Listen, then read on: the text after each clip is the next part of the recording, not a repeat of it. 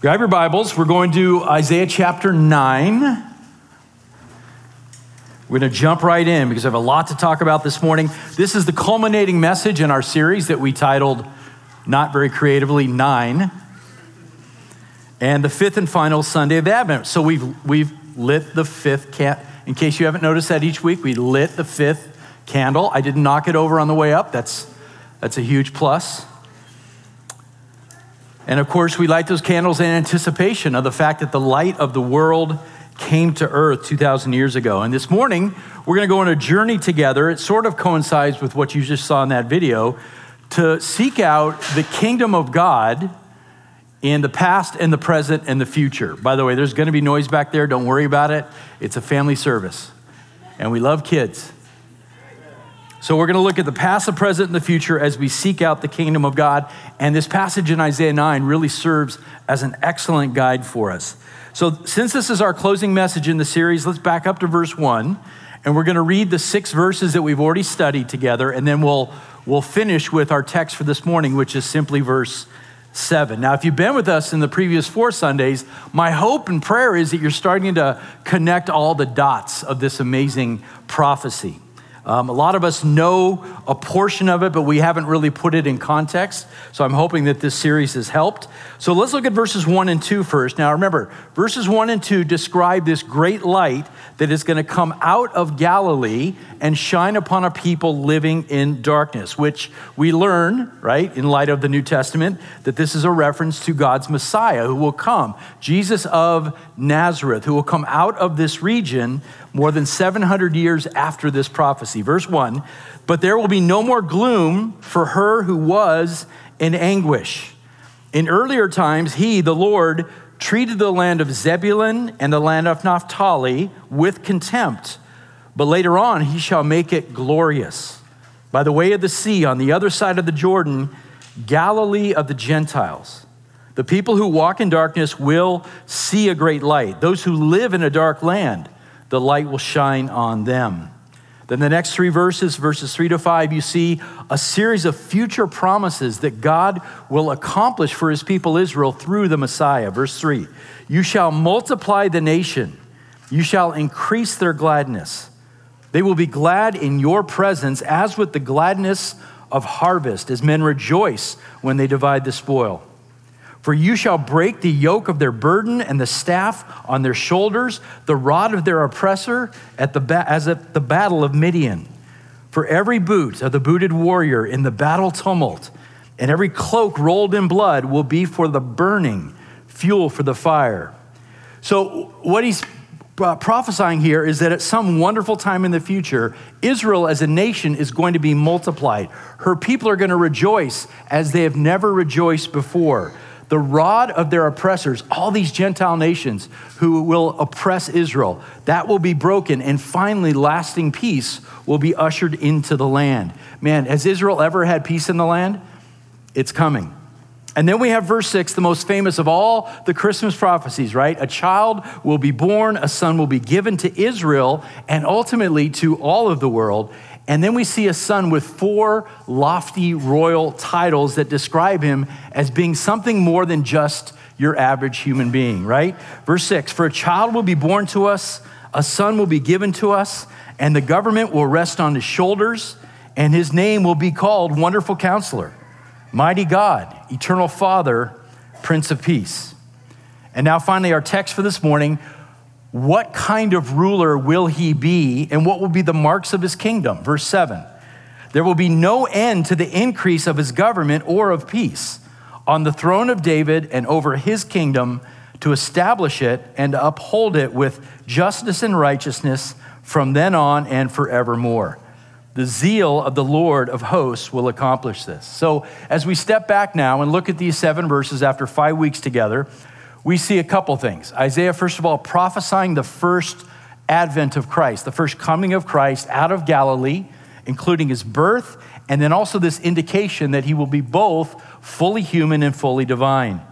And then we also see here some amazing promises that cause us to go, wow, that hasn't happened yet. And so we start to look to the future, a time when the Messiah will reign on the earth and then beyond. all the way into eternity. So this passage is so loaded with significance. Now, I want you to look on the screen real fast. I'm going to break this down. This one statement that comes out of verse 6 at the top and then verse 7, and you see it color-coded there. These are two aspects of the kingdom of God that still remain to be fulfilled in the future. The words you see there in pink tell us about Messiah's future reign on the earth. That's the key, on the earth. He will rule over an earthly government. He will reign from Zion, from Jerusalem, on the throne of David. And he will rule the entire world with justice and righteousness. And by the way, take note, whenever the Bible talks about David's throne, it's always referring to an earthly throne.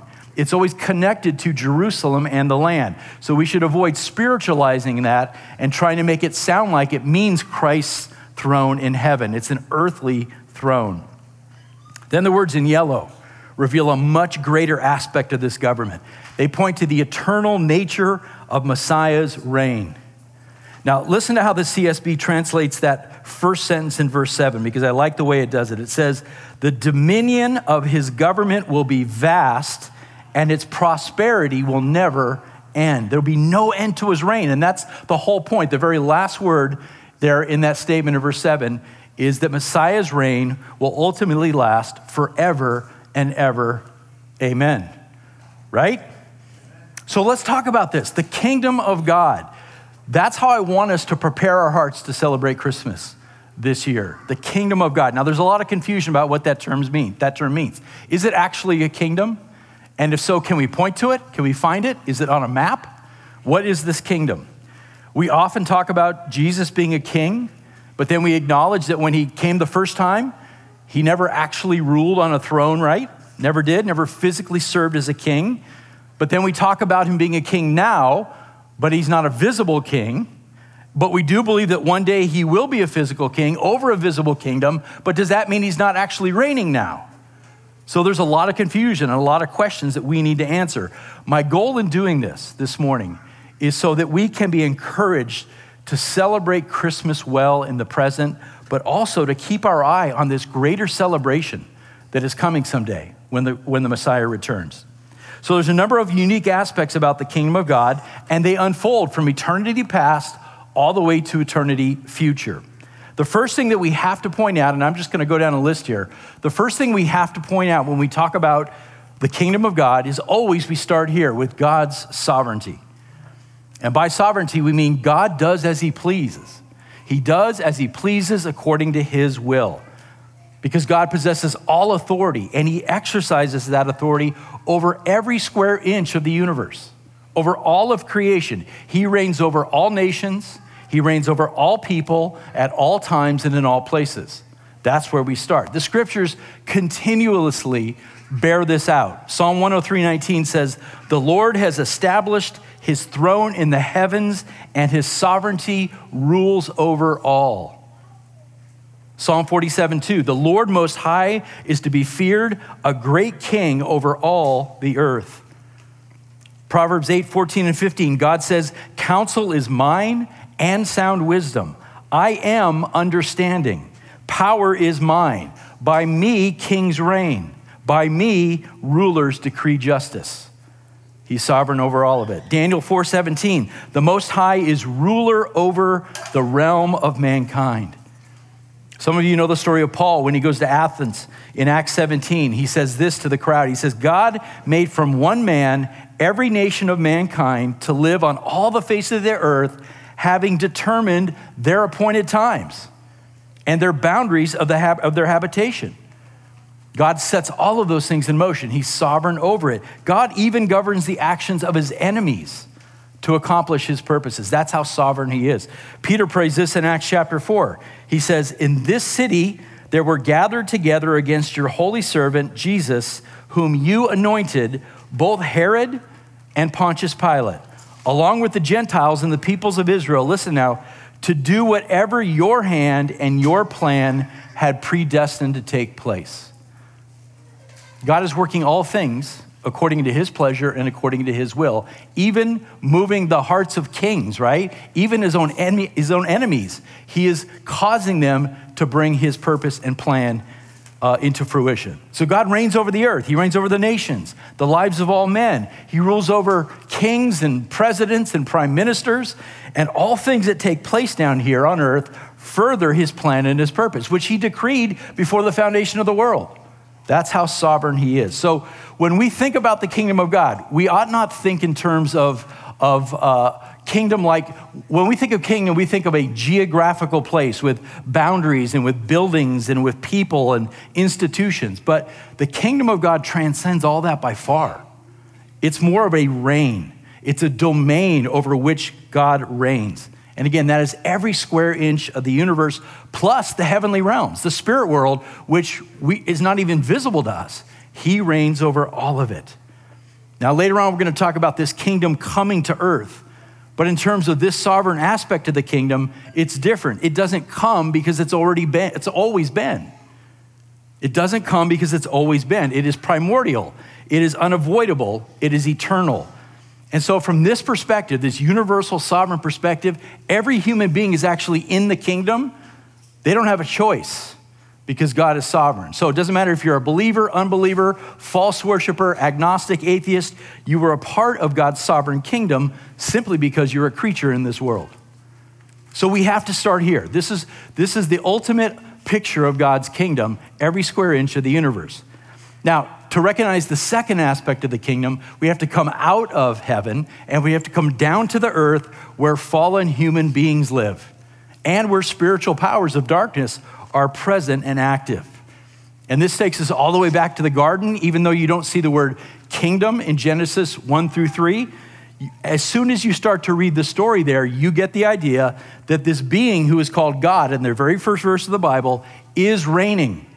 He's reigning with power and wisdom. He is eternal in nature. He brings all things by his word into being. He establishes what is right and wrong, and he holds people accountable to it. He does all of those things. But then very soon, you find this concept of God's kingdom being narrowed. It comes in a narrower sense, right? Narrower than this universal sovereign reign. It comes in terms of a particular people. The kingdom of God is specifically given to Abraham and to Isaac and to Jacob and to their descendants. And at the core of that gracious choice is that God calls this unique people, this group of people, to be a light to the nations of the world. The kingdom comes to Israel. And we see God establishing his chosen leaders, men like Moses and Joshua and prophets like Nathan and Samuel. And they become what we call under-reigners. God is reigning, these are under-reigners. They guide Israel. They teach Israel under the authority of Yahweh, the sovereign king of the universe. Now, we fast forward then to the book of 2 Samuel, chapter 7, and this is where the dynastic rule of David comes into play. God establishes the throne of David, and this becomes a thread that runs through the rest of the Bible and ultimately points us to the Messiah. And this is what we read about already in Isaiah 9, right? A child is born, a son is given, and on the throne of David he will reign. And among the royal titles that he has, imagine this, he is the Father of eternity, and he is El Gibor, right? Mighty God. So for anybody paying attention back then who actually believed what Isaiah was saying, believed his language, he set in motion an expectation that someday a king would come to Israel whose very ontological nature would be eternal and divine. Imagine that. But then trouble comes in the form of what? People. Darn people, right? Soon after this prophecy of great hope is declared, we see God righteously judging his people for many years of idolatry and rebellion. And the northern kingdom of Israel, right, falls, is conquered by the Assyrians. And then the southern kingdom of Judah soon follows, and they are sent into exile in Babylon. And guess what? There is no Davidic king in Jerusalem. No Davidic king. And it seems bleak for the covenant people of God. Solomon's temple is destroyed. The city of Jerusalem, the walls are broken down, and there's no king on David's throne. But the Lord is faithful to his promises. So what does he do? He calls his people back, his remnant of believers, to come back to the land. And yes, they build a second temple and they repair the city walls. And that's all good news. But guess what? there is still no king on David's throne. Because the Jews, even after coming back to the land, they remain under the thumb of a Gentile nation. Now the Persians. They're under the thumb of the Persians. And so to our shock and dismay, and maybe you've never thought of this before, we close the Old Testament and there's no Davidic king on the throne. Now, if you were a Jew, a Jewish man or Jewish woman, and you read that and we close the book of Malachi, what would you think? How would you process that as a Jew? Like, whoa, hold on. All these promises of a Messiah, of a great king, an age of peace and prosperity, but it never comes to pass. But then you open up the New Testament, right? This is why we're Christians, right? Amen? We open up the New Testament. The first words in Matthew 1 are what? The record of the genealogy of Jesus, the Messiah, the son of David. Amen.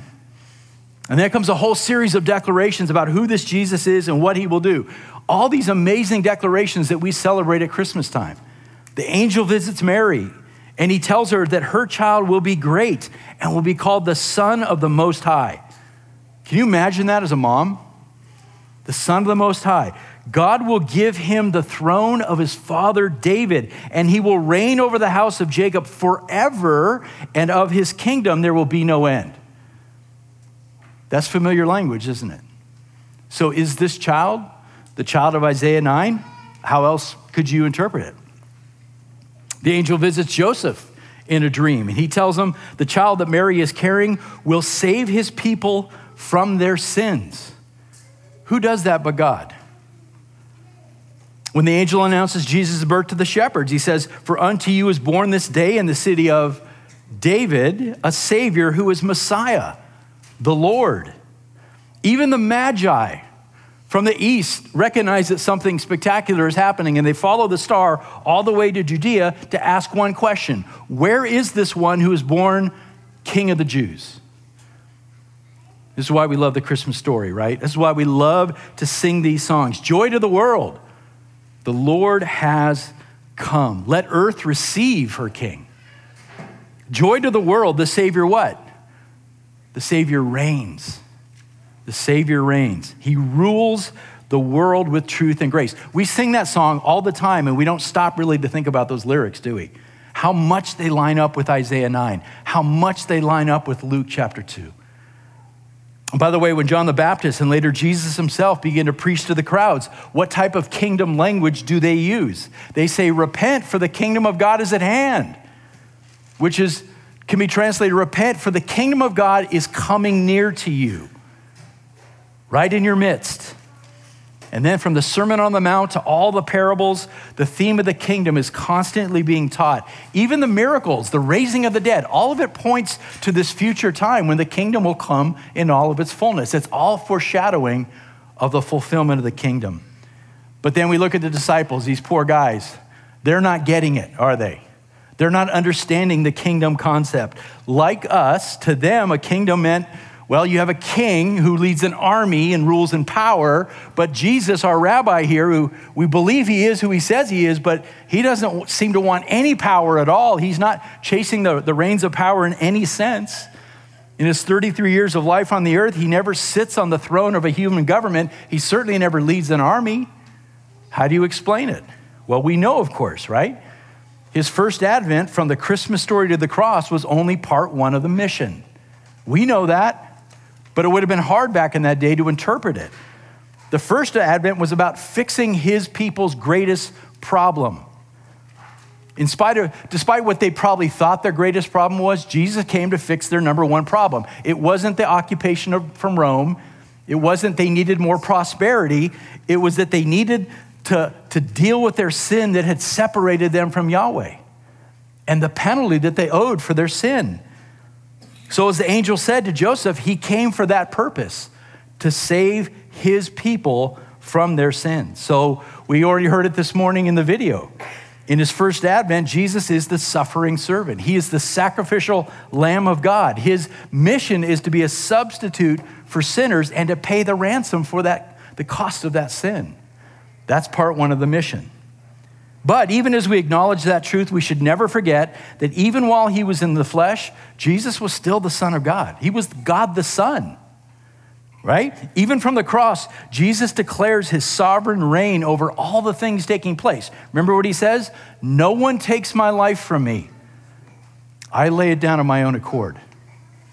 So as we continue to walk through these aspects, that top one, the universal sovereign reign of God, that never changes, that never ceases to be, even though we begin to see the kingdom manifested in all kinds of new ways. But now let's ask this question. What about today? What about after the resurrection, after Jesus' ascension to heaven? How is Jesus reigning today? Let's talk about the present reign of God, right? Because this is the world we live in right now. When we look at the world today, does it feel like God is reigning? Right? We see all the wickedness and we see the violence and the war and the calamities and the tragedies and the death. And if you might be tempted to look at the world and go, apparently the kingdom of God is on a coffee break or something, right? Because it looks so bad out there. But then we realign ourselves and we go, hold on a second now. I'm viewing this from my very skewed, limited perspective, right? Because I see so little compared to what God sees.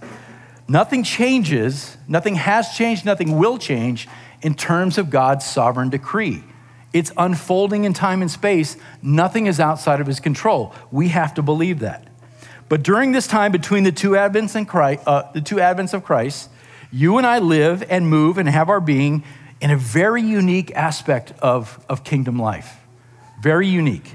Theologians often refer to this as the kingdom of grace, where the government of Christ operates invisibly.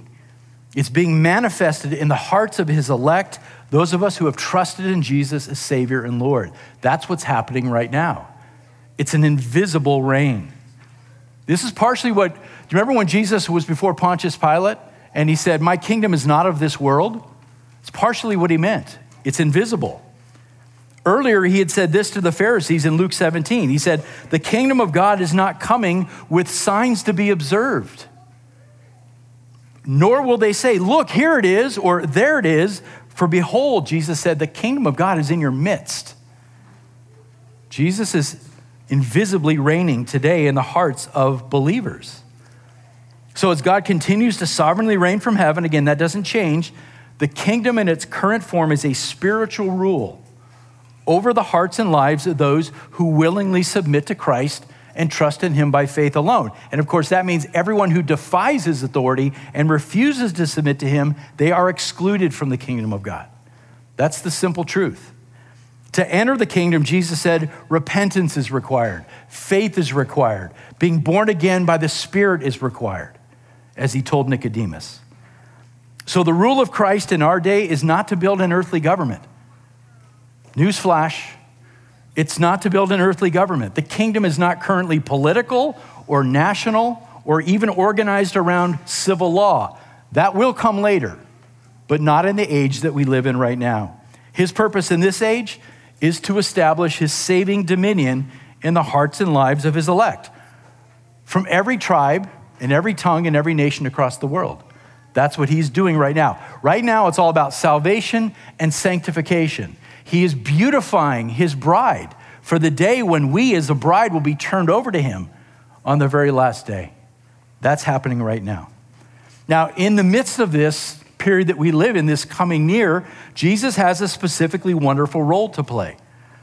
Remember, after ascending into heaven, God the Son, who, by the way, God the Son ascends into heaven, still maintaining his human form, right? His glorified human form.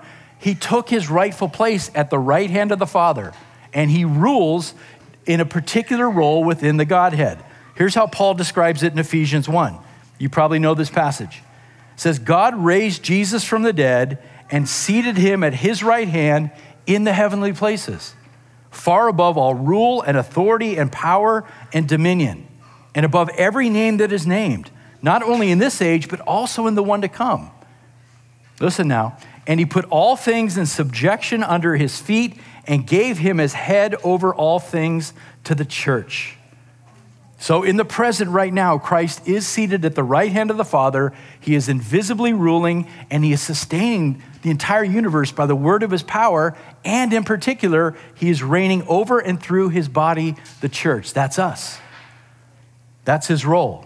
And he's also functioning, and this is, I think, the most beautiful picture of this kingdom aspect. He is functioning as our mediator, our great high priest, the one who intercedes for you and I before the Father. John talks about it in 1 John, right? John says, I'm writing to you these things so that you may not sin. But if you do sin, you have an advocate before the Father, Jesus, the righteous one. Anybody glad for that? Good. But then listen to the beauty of this. Is from Hebrews chapter 7. Now, if I've lost you already, focus, because this is so great.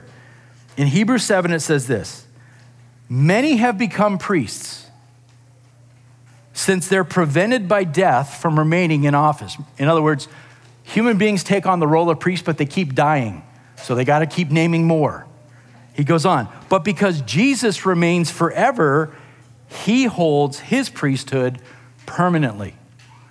Therefore, he is able to save completely those who come to God through him, since he always lives to intercede for them. For this is the kind of high priest we need. You ready? This is the kind of high priest you and I need. One who is holy, innocent, undefiled, separated from sinners, and exalted above the heavens. He doesn't need to offer sacrifices every day, as high priests do, first for their own sins, then for those of the people. He did this once for all time when he offered himself.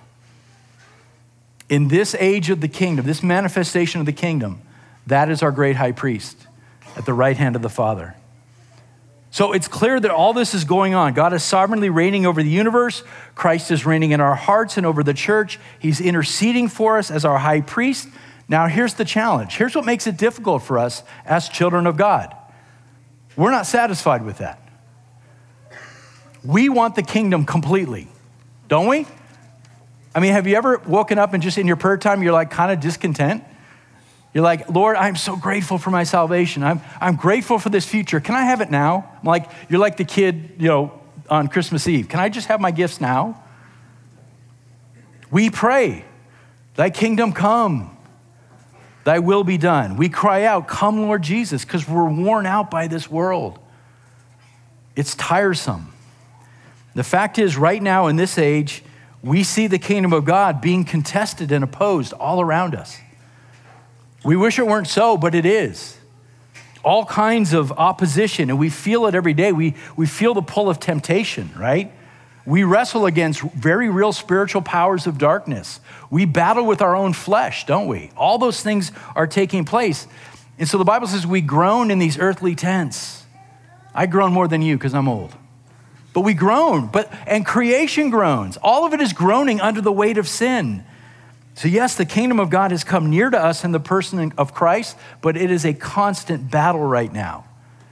And the Bible tells us it will be. The sower goes out and scatters seed, and what happens? Most of it doesn't take. You're like, but hold on a second. You're sovereign. Why doesn't it all take? He says it doesn't all take because some of it lands on hard soil. Some of it gets choked out by the worries of the world, and some of it gets scorched by the sun, and sometimes the enemy comes and snatches some of it away. It's a battle right now.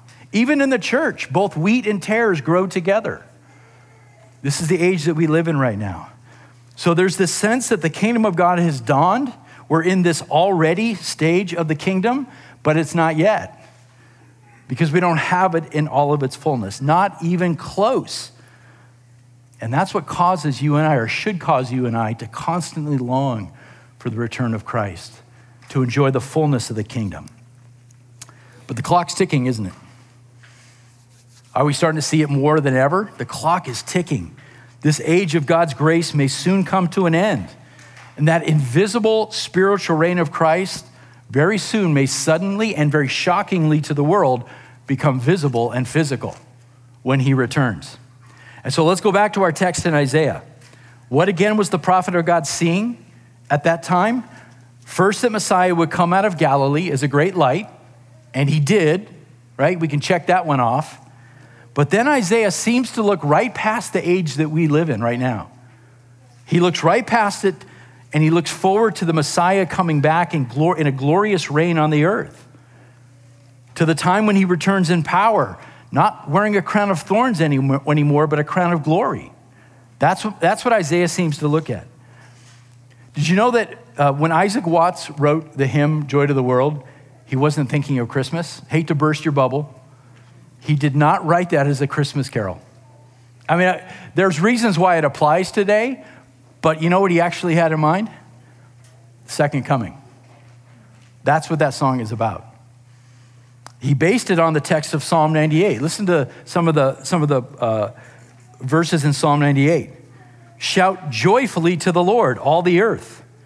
Break forth and sing for joy and sing praises. Let the rivers clap their hands. Let the mountains sing together for joy, more of joy. Listen to this, though. For he is coming to judge the earth. Oh, for he's coming to judge the earth. That's the second coming. So that joy that he's writing about is about the return of Christ to judge and to reign in this physical kingdom. So Isaac Watts was thinking about the culmination of things, not the incarnation. And it's a great reminder for us that Advent really is only the beginning. We are in the middle of this whole manifestation of God's kingdom. It's only really the beginning. And so when we celebrate Advent, we're looking forward to what Paul described in Titus 2 as the blessed hope and the appearing of the glory of our great God and Savior, Christ Jesus. Did you catch that? Jesus is called our great God and Savior. And so the kingdom of grace will someday give way to the fullness of the kingdom of glory. I'm one behind, aren't I? Yep, there we go. To the kingdom of glory, when Jesus comes back to rule from Zion. Now, it's important that we see these two kingdoms not as different in nature, but only different in degrees. They're the same kingdom, just in a developing or progressive fashion. Think of the kingdom of grace that we live in now as a seed that's being planted and it's starting to grow. But when the kingdom of glory comes, it's the flower in all of its beautiful glory. So first, the fulfillment of the Old Testament promises of Jesus reigning on David's throne. As Isaiah prophesied, he will reign over a worldwide government, established and upheld in justice and righteousness. Can you picture that? A worldwide government. You see this in verses 3, 4, and 5 of Isaiah 9. Israel's enemies are defeated. Peace is ushered in. And the people, it says, will rejoice in his presence. He will take the mantle of government upon his shoulders, and all of the nations of the world will submit to him. And according to Revelation 20, that reign takes place for how long? 1,000 years. We call this the millennial kingdom. And listen to the intensity of the language that describes this kingdom, this millennial kingdom. Listen, guys, if you want to talk about and prove the millennial kingdom, I know everybody likes to jump to Revelation 20, but look in the Old Testament. Because as I said, when we close the Old Testament, there's a whole bunch of promises that remain unfulfilled, but they will be in the millennial kingdom. I'll just give you a portion of two passages that speak to the sort of the intensity of this kingdom. Zechariah 14 says, "Behold, a day is coming, and the Lord will be king over all the earth." Not a portion of the earth, not the Middle East, but the whole world. In that day, the Lord will be the only one, and his name the only one. And there will no longer be a curse, for Jerusalem will dwell in security. The best passage, if you want to read about the millennial kingdom, go to Isaiah chapter 2. It says, "Now it will come about in the last days." When? In the last days. "The mountain of the house of the Lord," that's Mount Zion, "will be established as the chief of the mountains. It will be raised above the hills." And listen to this now, all the nations will stream to it. All the nations, like Muslim nations? Yes. Hard to believe, right? All the nations will stream to it. Many peoples will come and say, "Come, let us go up to the mountain of the Lord, to the house of the God of Jacob." Why will they do that? Because God is reigning from Zion. Would you not make a pilgrimage to Jerusalem if you found out that God in the flesh had returned, glorified, fully man, fully God, reigning in Jerusalem? Would you not make that pilgrimage? Of course you would. Let us go to the mountain of the Lord, that he may teach us concerning his ways and that we may walk in his paths. For the law will go forth from Zion and the word of the Lord from Jerusalem, and he will judge between the nations. He will judge the entire world and will render decisions for many peoples, and they will hammer their swords into plowshares and their spears into pruning hooks. Nation will not lift up sword against nation, and never again will they learn war. He will usher in, he's the Prince of Peace. He will usher in peace for 1,000 years. Wow. What a picture.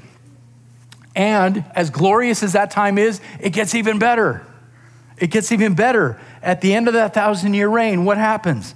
Another aspect of this kingdom of glory is manifested, the final judgment and the eternal state. And John describes in Revelation 21 how the first heaven and the first earth, that's where we live today, will pass away. And in their place will come a new heaven and a new earth with a new Jerusalem coming down out of heaven, prepared like a bride adorned for her husband. And he shall reign forever and ever. We like to sing that, don't we? What song is that, Grant? Is that Handel's Messiah? And I'm like, I almost sang. That's super dangerous. But don't you want to sing it right now? Grant, you want to lead us? No, okay. And he shall reign forever and ever, and us with him. And every believer will reign with him forever and ever. And at that moment, all the expectations, going all the way back to 2 Samuel 7, all the expectations of the Davidic covenant will be fulfilled. Where it says, God says to David, your house and your kingdom shall endure before me forever. Your throne shall be established forever. And in that day, friends, there'll be no more rebellion. The kingdom will no longer be contested. Every enemy will be destroyed. Paul actually describes this in 1 Corinthians 15. He says, just as in Adam all die, so also in Christ all will be made alive, but each in his own order. Here's the order of things. Christ the first fruits, right? He's the only one who's been resurrected, right? Christ the first fruits. Afterward, at his coming, those who belong to Christ, that's us. Then comes the end, he says. When he, Jesus, hands over the kingdom to God the Father, when he abolishes all rule and all authority and all power. For he must reign until he puts all his enemies under his feet, and the last enemy to be abolished is death. Whew. Tied up with a bow, right? And so Christ will reign until that work is completely finished. And in that moment, he alone will be left standing. And then he will hand over the kingdom to his Father. Beautiful. And death and Hades will be no more. Death and Hades will be no more. Those of us who have trusted in Christ and long for his coming will, as children of God, finally experience the not yet, the fullness of our inheritance in him. So there it is, the manifestations of the kingdom of God. The top one, always in place, always will be in place. And now we're just working our way through these various stages. Now, it's possible for any of us to hear this sermon and to read these passages, this description of the kingdom, and say, you know what, Jeff, that sounds pretty wild. Sounds too good to be true. What if I don't believe it? Well, I don't disagree with that. It does sound absolutely amazing, and it's pretty overwhelming in scope. Think about what kind of power does it take to rule the nations of the world? To turn the entire world to submission. Pretty overwhelming in scope. And I think that's why Isaiah finishes his thoughts in verse 7. Look at verse 7 with that final statement. The zeal of the Lord of hosts will accomplish this. So he's like, lest any of you begin to doubt that God can do as he pleases, or you begin to doubt that what he has decreed will come to pass. It's almost like Isaiah wags his finger at his readers and says, don't doubt. Know that God is zealous for this. This is his ultimate passion. This is God's ultimate passion, to wrap things up and to have us in his presence for all eternity. The zeal of the Lord will do this. And because he's the Lord of hosts, or the Lord of heavenly armies, it's like Isaiah says, it's not hard for God. It's big for us. It's not hard for God. He will accomplish this just as he's promised. So friends, it's great to observe Advent with you for another year. But again, remember, Advent is just the beginning. In fact, you could call it the beginning of the end. That's what we're in right now. The end that we as Christ worshipers long to see and experience. And so the reason that we sing, the reason we can sing with hope and joy in our hearts today in this age of wickedness is because of these promises that we have for what comes next, for the eternal life with our Savior. And so it's my prayer that the prophecy of Isaiah 9 really, it changes the way you view Christmas. It changes the way you celebrate Christmas. Not just this year, not just tomorrow, but every year. Go back to it each and every year. See what it says. A child is born to us, but not just any child, right?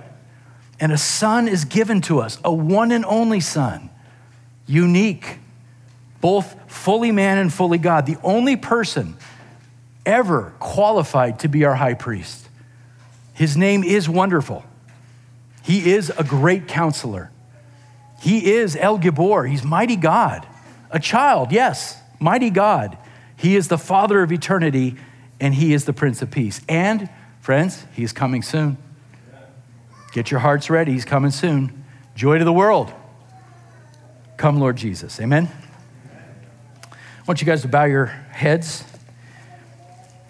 I'm going to give you a little bit of time. I just hit you with a lot, so I'm going to give you some time to process through that on your own just a bit as the worship team comes back up.